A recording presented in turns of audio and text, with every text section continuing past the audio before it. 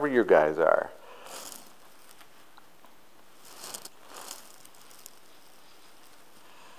Good morning.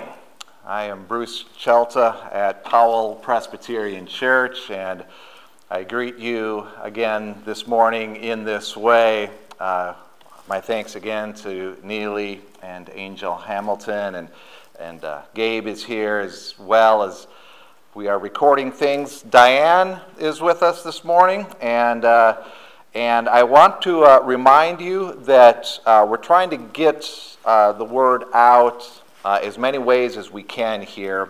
So we're doing it this way. Diane is working on perhaps getting video on our website, but we certainly have the audio on the website. We have it through in podcast form on Spotify, iTunes, and Google Play. And so there are many different ways that you can access these sermons, and we hope to do this. We don't know how much longer this is going to last, and so we're going to have to kind of be creative as we go along with this. And Erica and I have talked about ways of interacting online, maybe coming up with some new ideas through the week, and so we will continue to keep you informed of things. Everything is still suspended in the meantime. I have had a couple of conversations with people who have asked about their giving, their tithes and their offerings, which is extremely admirable with everything going on and all the confusion that they would still think of that. And what I will do there is refer you to John. Eventually John's going to get all of that, so I'll refer you to him. Now, you can talk to me if you want, and I can work to get things to John there, but I will just let you know if you have questions about that or how you can do that, you can speak with John or me. And then also, before I get started on kind of a fun note, is on Thursday evening I was here somewhat late, and there was a knock at the side door that at first I tried to ignore, but he knocked a second time, so I went out there, and it was Reverend Bill Thrillkill, who I had never met before, and many of the people who have been members for a long time remember Bill. And he stopped by, wanted to talk, introduce himself, so we got to talk for a while. We were keeping our distance in the parking lot out there. It may have looked like we were having an argument, but it was actually quite cordial and a lot of fun. But Bill and his wife were there, and Erica happened to stop by. So the four of us had a chance to talk for a while, and they wanted me to make sure that I passed along their greetings to you. We talked about a lot of you, actually. They remember you very fondly, and wanted to pass along their love and their greetings to you. So it was fun to see Reverend Thrillkill, and Eric and I were trying to talk them into, when all this settles down and we can meet again, to come back on some Sunday morning when we can all worship together. So we'll see, but it was fun, and they pass along their greetings to you. And so before we get started, let's go to God in prayer. Heavenly Father, we do thank you that we have this technology, that even though we can't meet together physically, there is a way that we can communicate, and actually many ways that we can communicate. And so we thank you for that. We do pray for healthcare workers and all of those who have been affected by this virus, and we continue to pray for leaders and lawmakers that they will come up with good plans, and that doctors will be able to figure this all out, that we can come together and worship as a family. But this is our situation now. You know it's better than anyone, and so we ask that you will work in this way, speaking to our hearts as we look into your word, that we may learn more of you and glorify you through Jesus Christ. Amen. And so, if you will, turn to Genesis chapter 48, and we will continue on, and then we're going to take a break from Genesis for the next couple of weeks especially. We have Palm Sunday coming up, and then there's Easter, and while we don't know exactly what that's going to look like as far as being able to meet together, we're certainly going to break for that, and we may not come back to the end of Genesis for a while. I had mentioned a few weeks ago I was on Plan B as far as what we were going to do after Easter, but now I'm down to Plan C, which is basically to invent a Plan D. I'm not quite sure exactly how this is all going to work. There's a lot of questions right now, but we will take a break from Genesis, at least for a couple of weeks after we look at this chapter. It's been an eventful series as we've gone through this with the life of Jacob and then Joseph. Joseph has saved Egypt and many others, including Israel or the land of Canaan, because he had gathered up so much food in the time where there was plenty, and he knew that this famine was coming. And he's had 2 sons in the meantime. We haven't heard about them yet, but he married an Egyptian woman. Actually, she was the daughter of an Egyptian priest. And married her when he was promoted by Pharaoh to second in charge. And they have 2 sons at this point. They may have more later. But these 2 sons will become part of the story now in the life of Jacob and Joseph. And as we look at this passage, we're going to jump around a little bit within it, but let's first take a look at Genesis chapter 48. I will read beginning at verse 1. After this, Joseph was told, "Behold, your father is ill." So he took with him his 2 sons, Manasseh and Ephraim. And it was told to Jacob, "Your son Joseph has come to you." Then Israel summoned his strength and sat up in bed. And Jacob said to Joseph, "God Almighty appeared to me at Luz in the land of Canaan and blessed me, and said to me, 'Behold, I will make you fruitful and multiply you, and I will make of you a company of peoples, and will give this land to your offspring and after you for an everlasting possession.' And now your 2 sons, who were born to you in the land of Egypt, before I came to you in Egypt, are mine. Ephraim and Manasseh shall be mine, as Reuben and Simeon are. And the children that you fathered after them shall be yours. They shall be called by the name of their brothers in their inheritance. As for me, when I came to Paddan, to my sorrow, Rachel died in the land of Canaan on the way, when there was still some distance to go to Ephrath. And I buried her there on the way to Ephrath, that is, Bethlehem.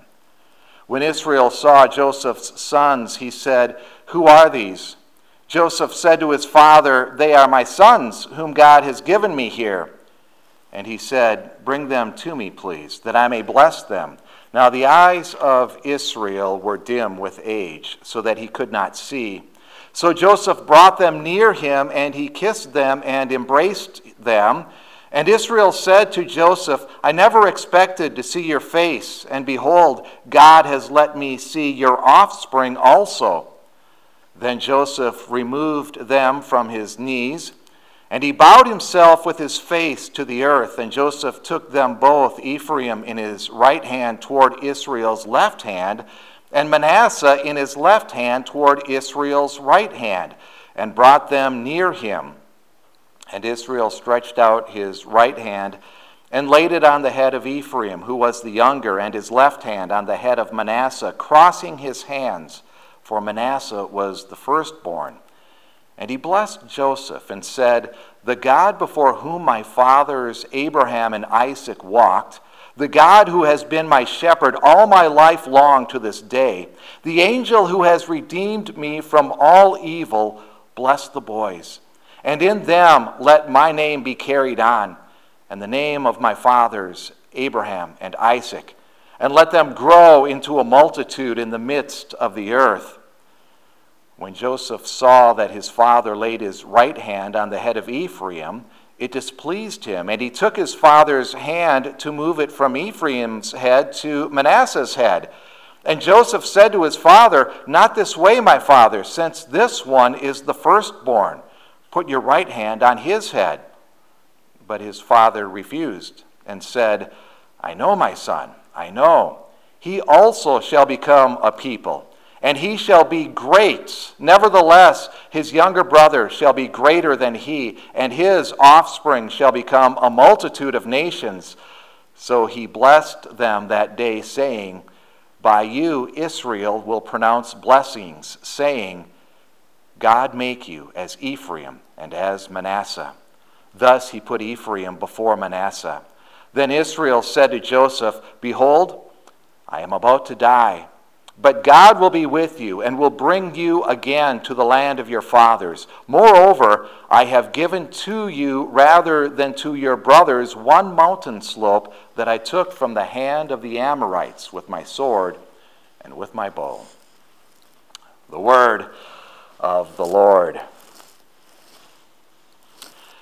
Well, when we look at this passage, this chapter, it's one that often gets overlooked. Now, there's many echoes of previous events in here, and the younger being blessed rather than the older, and there's many other things we could draw into it. I'm not going to mention all of those things, but I do want to look at this passage, which I often feel is somewhat underappreciated. And there's good reason for that. There's been so much going on, a lot of drama in the life of Jacob. He had a twin brother, Esau, and those two literally fought in the womb. And when they came out, it got no better. They were always competing with each other. And Jacob tricked Esau out of the birthright and the blessing, and Jacob had issues with his father-in-law, ended up being tricked into marrying the wrong girl, but then finally did marry the one that he really did love, and then his father-in-law tried to cheat him out of the good, the cattle of the herd, and so Jacob had to find a way to outsmart his father-in-law, and then he fought with an angel of the Lord, who, as we looked at that, we realized that was what we call a theophany. It was a manifestation of God himself, if you will, that Jacob had to fight with.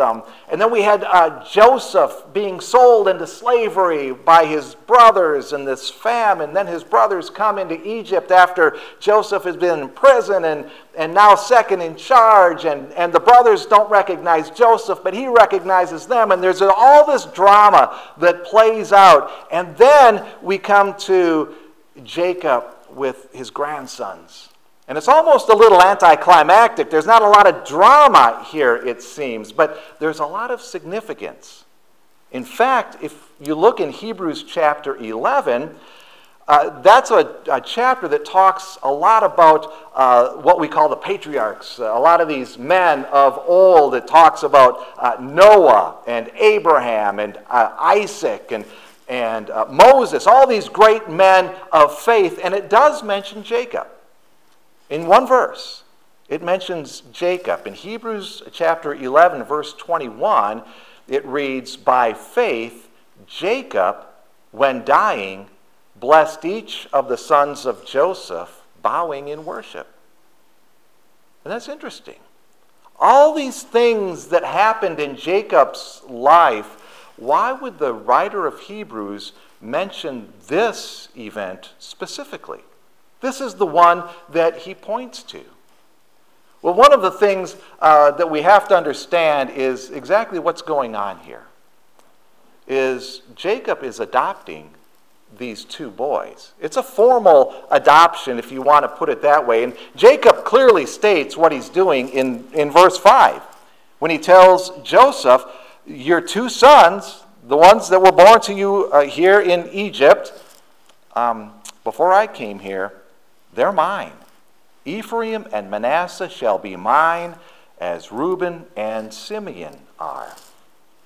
Now, he puts Ephraim before Manasseh. There's a little hint of what's to come, because Ephraim is the younger. Manasseh should have been mentioned first, but that's a hint of what's to come. But notice that he equates them with his two oldest sons. They'll be like Reuben and Simeon, who were his two oldest sons. They're going to be sons to me like those two are. And there's other hints that this is a formal adoption ceremony, if you will. In verse 8, he asks the question, who are these? Now, we know that he had bad eyes. We see that in verse 10, that his eyes have grown dim. But we also know that he knows who they are. He said their name back in verse 5. They're Ephraim and Manasseh. He knows who they are. So why is he asking that question? It's part of the ceremony. They get presented to him. It's part of identifying them. It's part of the ceremony. Think of a wedding, if you will.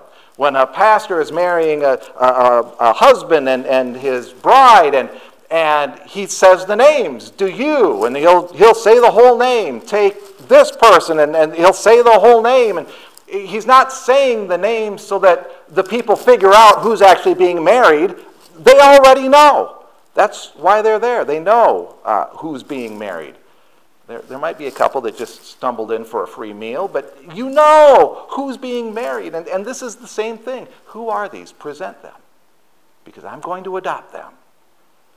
And then in verse 12, we see that Joseph removed them from his knees.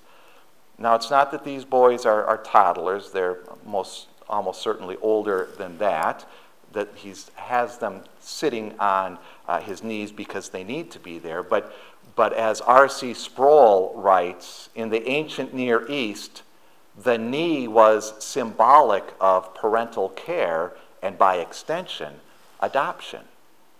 It's Joseph's way of saying, okay, these boys who were part of me on my knee, they are now yours. They are now your sons.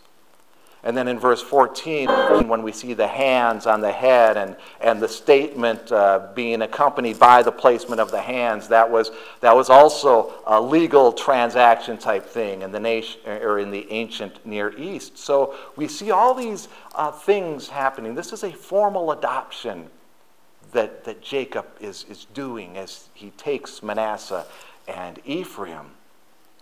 And what we also need to note is that this is not really all that uncommon. Old Testament scholar Gordon Wenham, he writes that such adoptions within families are well attested in ancient Near Eastern literature. In fact, he's got other documents, and this very same thing happens. A grandparent will adopt grandchildren. So this is not all that off the wall, and Jacob is doing this, adopting these two boys. Now, there is an issue that does upset Joseph, and we see that in verse 17. It's the placement of the hands. And when Joseph saw his father laying his right hand on the head of Ephraim, it said it displeased him. And that word is actually a pretty strong word. That Joseph saw this and his brain was screaming, "No!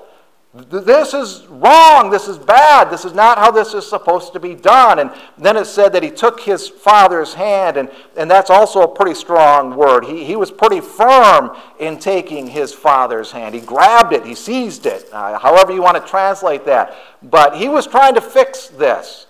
And you can kind of feel for Joseph a little bit because he had set this up the right way. In verse 13, how he was so careful to make sure that the right son was on Jacob's right, and then the other son was on his left, and he had set this up, and he's trying to be polite, and he's trying to be respectful, but in his brain he must be thinking, Dad's eyesight has gone bad, and he's messing the whole thing up. This is not how it's supposed to be. This is not how this is set up. The younger one's getting the preference here. Now, note that they do both get the same blessing throughout. You notice that in verse 20 especially. But with the right hand on Ephraim's head and his name being mentioned first, that's the indication that he will be the more powerful of the two. And it does happen. Later on, in fact, hundreds of years later, it actually happens just as Jacob said it was going to happen, which brings us back to Jacob's faith that we talked about with the writer of Hebrews, writing about this act of faith. And basically Jacob telling Joseph, this is how God is doing this. Now the old Jacob, of course, he would have wanted to do things his way, and maybe he wanted it this way as well, but Jacob that we see now is saying, no, this is how God is working. This is what God is doing. And it's not going to be for hundreds of years before this actually happens. Jacob has this faith. And look at Jacob's focus throughout this passage. He recounts what God has done. In verse 3, God Almighty appeared and said, I will make you fruitful and multiply you. In verse 11, Jacob said, I never expected to see you, and yet God has let me see not only you, but your offspring. He's done even more than I could have ever hoped. But God has done that. Especially in that blessing in verses 15 and 16. And notice by blessing the sons, he actually is blessing Joseph as well. But notice the emphasis on God in that. The God before whom my fathers walked. The God who has been my shepherd. The angel of the Lord. And as we mentioned, that's a theophany, a visual. And in that case, it was a tangible manifestation of God. So basically, God who has redeemed me. And there's that threefold repetition. It was God, it was God, it was God. It's been all of God.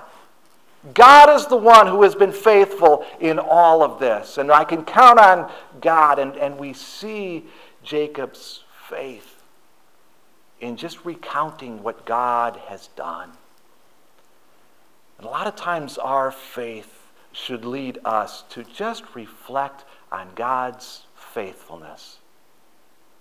And a life of faith is one that will say, God is my shepherd. God is my Redeemer. God is the one who leads me. And more importantly, and I will trust in God more than anything else, more than anybody else. And I say more importantly because that's what faith does. It leads to action. To be able to sit, especially in these times, and say, God is my shepherd, my Redeemer. He's the one leading me, and I am going to trust him. And look at the outcome of Jacob's faith here. And this is why Hebrews, the writer of Hebrews, makes mention of this. Because when you think about what Jacob is doing, it's actually staggering. Let's first consider Ephraim and Manasseh and who they are. They're half Egyptian. Their mother is an Egyptian woman. Their father, of course, is Joseph. Their dad is second in command of Egypt at this point. So they are basically royalty. In today's vernacular, you could probably call them Prince Ephraim and Prince Manasseh. They're highly respected. They are well cared for. They can have anything they want. These two are definitely the two sitting at the cool kid table during lunch. They are on top of the world. Their dad is second in command of the most powerful nation on the face of the earth. So that's who they are. Now let's consider Jacob and his sons that have come from Canaan. Back in chapter 43, Joseph threw a meal, and his brothers were there. They didn't know who Joseph was yet, but Joseph had this meal, and he was eating, his brothers, and there were some other Egyptians there. And in chapter 43, verse 32, it reads like this: They served him, that's Joseph, by himself, and them, the brothers, by themselves, and the Egyptians who ate with him by themselves. And here's the kicker: because the Egyptians could not eat with the Hebrews, for that is an abomination to the Egyptians. And it even gets a little worse. When Joseph does reveal himself and they come to live in Egypt and they're going to be presented to Pharaoh, Joseph tells his brothers, when Pharaoh asks what you do, tell them you are shepherds. And in chapter 46, verse 34, it tells us, for every shepherd is an abomination to the Egyptians. And you think, what are you doing, Jacob? You're taking these two boys who, they have everything. Their dad is super powerful. They're super popular. They are royalty. And you're adopting them into being an abomination? This is not how the story's supposed to go. I've never seen somebody say, yeah, I was born into power and riches, but by hard work I became an abomination. It's the opposite of that. Jacob, what are you doing? What are you thinking? The irony in all of this is that with his dim eyes physically, he has really never seen more clearly than he is seeing right now. Because all that the world has to offer is nothing compared to what God has to offer. And Jacob is all in. He is walking by faith, as it says in 2 Corinthians chapter 5. Walking by faith, not by sight. I love how Matthew Henry puts it. Matthew Henry said, it's as if Jacob had said, let them not succeed their father in his power and grandeur here in Egypt, but let them succeed me in the inheritance of the promise made to Abraham, which Jacob looked upon as much more valuable and honorable, and would have them prize and covet accordingly. We think about the Jacob of old and how he was always competing with his brother Esau. You would just imagine the Jacob of old, if this were the case, there's Joseph and his son and his grandsons that are royalty, that Jacob would have called Esau and said, hey Esau, my son is second in charge of Egypt, most powerful nation in the world, and my grandsons are royalty. By the way, how are your grandsons doing? How are the sheep that they are taking care of? How are they doing? Just poke at him. Look what I have. I have everything. And so do my children and grandchildren. But now Jacob sees that there is nothing more precious than the God who has been his shepherd and the God who has redeemed him. A little bit later on in Hebrews chapter 11, the writer actually is speaking about Moses. And in verse 36 mentions that Moses considered the reproach of Christ greater wealth than the treasures of Egypt. And we can say that about Jacob right here. His Redeemer is far more precious than all the treasures of Egypt. Paul picks up on this same idea in Galatians chapter 6. Paul writes, may it never be that I should boast except in the cross of our Lord Jesus Christ, through which the world has been crucified to me and I to the world. The things of the world don't matter. But I will boast in the cross. And in Paul's day, and actually for many, many years, thousands of years, that cross was despised. Despicable cross. But Paul said, that's where I will boast, because that's where I've been redeemed. That's where the debt for my sin has been paid. By my Redeemer who died on that cross. And I'll give up the whole world and hang on to that. And when we consider what Jacob is doing with his grandsons here, we can see why the writer of Hebrews mentions this as a show of incredible faith. Jacob knew that the riches of the world were right there at his feet for him and for his family. And it's not even a matter of what's right or wrong. They had acquired everything legally.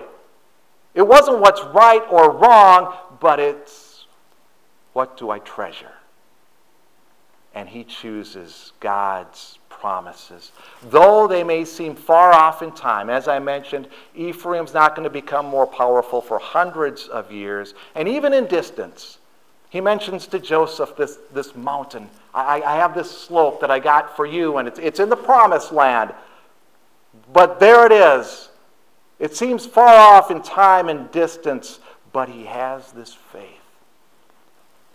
May our faith be this strong. May we reflect on God's blessings that we've received throughout our lives.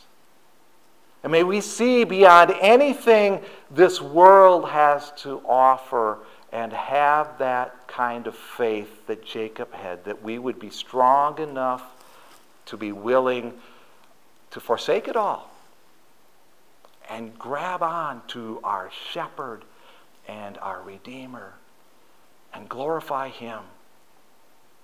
And in these next couple of weeks, in whatever form they take, if we can get together, however this works out, we have this opportunity to celebrate our Redeemer. Palm Sunday next week, Easter following that, where we can glorify God. We can remember what he's done, our shepherd and our Redeemer.